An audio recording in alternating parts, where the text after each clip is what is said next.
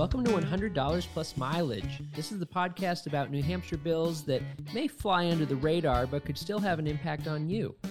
This year, we've talked about whether you can live in a house on wheels, if police can run your picture through facial recognition software, and how your absentee ballot gets counted. Those represent just a few of the hundreds of bills that New Hampshire legislators vote on each year. Our job is to highlight some of the lesser-known issues, unpack the pros and cons, and tell you how to make your voice heard. I'm Mike Dunbar, content editor for Citizens Count. And I'm Anna Brown, Director of Research and Analysis for Citizens Count. And I'm going to do that thing again where I start our podcast by asking you this question that vaguely relates to what we're talking about. So, Mike, how much trash do you think the average Granite Stater produces each day? You know what? I hate that I'm going to learn the answer to this because it's just going to haunt my nightmares from here on out. Tell me how much trash we produce every day. Okay, rough estimates from the State Department of Environmental Services and the Federal Environment Protection Agency say that New Hampshire people, it's like 5 pounds of trash per day. Do the back of the envelope math, and that's a little under a ton per person per year. It's like, where does it all go? New Hampshire isn't that big. Can I tell you something? Shout out to all the waste collection people, especially during COVID-19, because I had this horrible image of me and my husband and just this SUV sized compact of trash that would be in our living situation at this point. It's crazy to think about. Yeah, it just goes away. It just goes somewhere and we don't have to deal with it and nobody wants to think about it. But here we are. And it's hard to imagine an ideal location for a landfill, but we can probably all agree no one wants a landfill next to drinking water or a playground, or what about state parks? And that's what we're talking about today. So there is a bill, HB 177, that would ban landfills within 2 miles of New Hampshire's state parks. Right. And this gets tricky because I think most people have that knee-jerk reaction of no thank you. But the issue gets complex when you start to consider local zoning laws, the state permitting process, and of course, those 1 million+ tons of trash that we make each year. Yeah.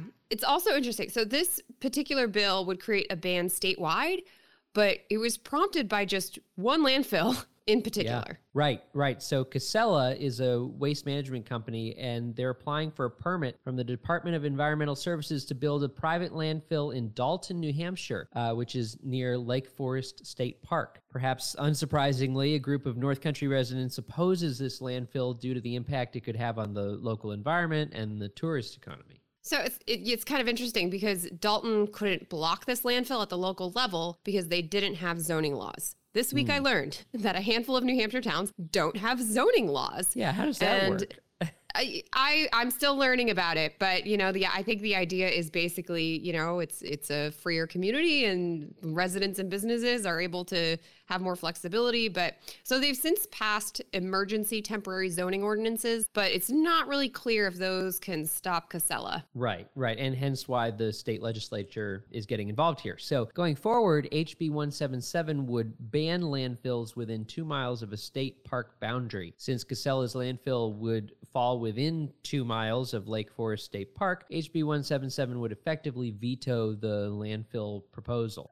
This bill would not apply to state historic sites or recreational rail trails. The bill would also not limit the expansion of existing landfills. So that's something to keep in mind. Yeah, because actually, from what I understand, this whole Dalton proposal came about because residents of nearby Bethlehem rejected a pretty big expansion of a landfill in their town. So, okay. Now, let's talk about the arguments for HB 177. All right, let's dive in. So, supporters of HB 177 argue that the proposed landfill in Dalton, New Hampshire, highlighted an important gap in New Hampshire's laws. So, HB 177 would protect state parks in other towns without zoning laws. And let's be clear, nobody's surprised landfills can have a negative impact on the environment. So you got trucks entering and leaving the facility, which create air and noise pollution. There can be runoff from the trucks. Landfill gases create unpleasant odors that can travel for miles. Right, and we all remember the headlines about the famous Coakley landfill in Northampton, leaking PFAS into the water supply. Yeah, big issue in New Hampshire right now, this whole PFAS issue. There's also an environmental impact, to be honest, that it kind of hits my funny bone. And so, because the problem is landfills can attract scavenging animals and birds, and particularly seagulls. And so they were talking about this in the bill hearing, and all I could think about was that scene in Finding Nemo where you have the flock of seagulls going, mine, mine, mine. Like these flocks of marauding seagulls are just going to invade dogs. And honestly, so I didn't write who it was, but someone at the public hearing actually talked about how the town is already, quote, at war with a family of about 5 geese because they like to hang out at the public beach. And they have like a full-on coyote decoy setup. So yeah, marauding birds. But, you know, I laugh. This is a serious problem because it's not just that you have like a reenactment of the Hitchcock film, The Birds, but because the birds poop in the lake and this causes fecal contamination. It messes up the ecosystem. It can shut it down for tourists. So right. Yeah. It's amazing when you think about all these sort of unexpected, unintended consequences of stuff like this. So setting aside the town's ongoing battle with waterfowl, we should also talk about the tourism industry. So the North Country economy is increasingly reliant on tourist dollars, and it's easy to imagine that news about a landfill in Dalton could deter travelers. Yeah. I mean, in many ways, I feel like the arguments for HB 177 kind of write themselves. You know, if you just walk up to someone and you're like, hey, should we ban landfills in our state parks? I feel like most people, like we talked about, they're just gonna be like, yes. No one wants to imagine Trash Mountain next to a lake. But let's flip side. This is what we do. Let's talk about why HB 177 might be a bad idea. And the first reason goes back to how we started this episode. New Hampshire is making millions of tons of trash, and the remaining space in landfills is shrinking. Right. So according to a 2019 report from the Department of Environmental Services, in the next 10 years, New Hampshire will likely see a shortfall in disposal capacity between 20,000 and 120,000 tons per year. Without any significant changes in the state's waste disposal, that shortfall could balloon to 1.35 million tons per year starting in 2034. I just shudder thinking about it. All those car-sized bales of trash, right? Yeah, basically just our entire population translated into an SUV of trash and then put it in one place. Yes. Oof. So if the state makes it more difficult to build landfills, Granite Staters could face a hefty bill having to ship their garbage out of state, which is, you know, I actually was just watching this video the other day about New York City, just ships their trash out to the Midwest for the same reason, because they just don't have landfills and, you know, enough landfills to. Yeah, they don't have the space. Right. Oh, man. Okay, yeah. So garbage also comes into New Hampshire. I don't know if it's coming in from New York. So we should totally talk about that later, but let's not talk about it right now because HB 177 is just about, you know, where landfills can be sited. So I kind of want to stick to the arguments we're sticking with, but yeah, we'll talk about that later. All right. A little foreshadowing. Nice. So anyway, New Hampshire is looking at some pretty big garbage heaps in the next 2 decades, and that garbage has to go somewhere.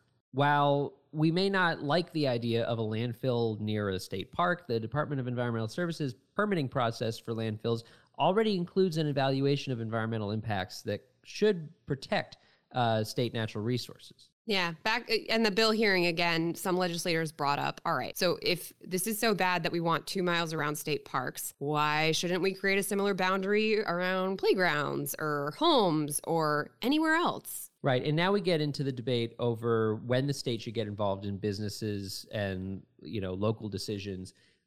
Towns and cities and private property owners generally have control over the siting of businesses. If the state starts adding restrictions on landfills, what might stop the state from interfering in the siting of other malodorous businesses like dairy farms, for example?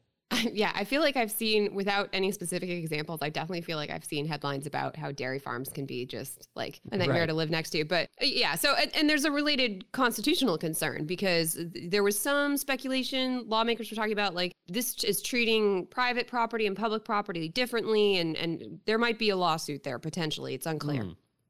Yeah, okay. Well, to summarize, HB 177 would ban landfills within 2 miles of state parks. The bill is directed at a proposed landfill near Forest Lake State Park. Nobody wants a trash mountain next to their lake, obviously. But on the other hand, there's already a DES permitting process. Towns are the ones responsible for zoning, and New Hampshire does have to put its trash somewhere. Anna, if I'm a private citizen with an opinion on HB 177, what should I do?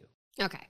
HB 177 recently passed the House of Representatives, which means it's moving to the Senate. And the next step is a public hearing. They haven't scheduled the public hearing yet. We'll try to keep you all updated. But if you're passionate, you can always start now and contact your state senator and say how you want them to vote. You can find your state senator by clicking on elected officials on the Citizens Count website at the navigation bar at the top. All right. So is now a good time to bring up that out-of-state garbage again? Yeah, let's talk about it. And so this is really, it's sort of a broader discussion about this landfill proposal and not exactly the whole state parks issue. So in New Hampshire, like 1/3 to 1/2 of trash in private landfills can come from out of state. And this is partly because in 1978, the U.S. Supreme Court struck down a New Jersey law that would have banned landfills accepting out-of-state trash. So basically, the state cannot block private landfills from taking trash from out of state because, they're private business. Right. So let me guess, opponents of the new landfill argue that New Hampshire shouldn't build a dumping ground for those gosh darn out-of-staters, right? It's another argument that makes itself, right? Like, yeah. No, of course, we don't want other people's trash. We have enough of our own trash. We have enough of our own. But interesting, New Hampshire also exports some of our trash right now, around like 14%, according to the Department of Environmental Services. So, and then, if we block private landfills because we don't want out-of-state trash, we're also shrinking capacity for our own trash, since it's not like they only accept out-of-state trash. So then do we need to export more trash? And what are the costs and challenges of that? If you have trash riding on roads and rails, okay, then that's other pollution concerns. It's complex. So much to think about. And I have another twist that I want to bring up on top of it. So once again, it doesn't directly impact HB 177, but it relates to the larger issue of New Hampshire's shrinking landfill space. So in February 2021, the Conservation Law Foundation filed a suit against the Department of Environmental Services because the department has been issuing landfill permits without updating the state's solid waste plan. So the state law requires an update to that plan every 6 years, and the last update was in 2003, so we're past due. Oh, man. Yeah. And I feel like this is a frequent story with New Hampshire. We know we have problems, but just there's not a whole lot of taxpayer money compared to other states. The state money per capita, not so much. And then we have parts of the government that are just kind of really, really behind schedule. So, right. And that solid waste plan, it looks at waste reduction and recycling in addition to solid waste disposal through landfills. So there's this argument that if the state had a better plan for dealing with this waste, which is huge, we wouldn't need new landfills if we could be recycling or whatever. Right. Yeah. That's the dream. Recycling, composting, reducing single-use products. Nobody wants the world to end up like the Earth and WALL-E. Let's just say that much. Aw, 2 Pixar references in an episode about trash. We're so heartwarming. So is the state going to update this plan or just wait for the lawsuit to play out? Yeah, so there's actually a 2021 bill, SB 146, that includes provisions to update the state's solid waste plan. The bill also includes an updated goal of reducing the quantity of solid waste disposed in landfills and incinerators by 45% by the year 2050. SB 146 already passed the Senate, and now it's in the hands of the House of Representatives, so we'll see. Yeah, we didn't even touch on the rising costs of recycling, which is something I've seen, just reading about stuff for Citizens Count. I know that there's been a big problem with that. China stopped accepting recyclables, and, what are towns going to do about that? And are some recycling things a scam? And then there's also all the movements to ban plastic bags, plastic straws, whatever. So, but honestly, I'm trashed out for today. It's time for our favorite segment, Only in New Hampshire. All right, finally, we're going to talk about something that's not trash related. I'm excited. What do you got?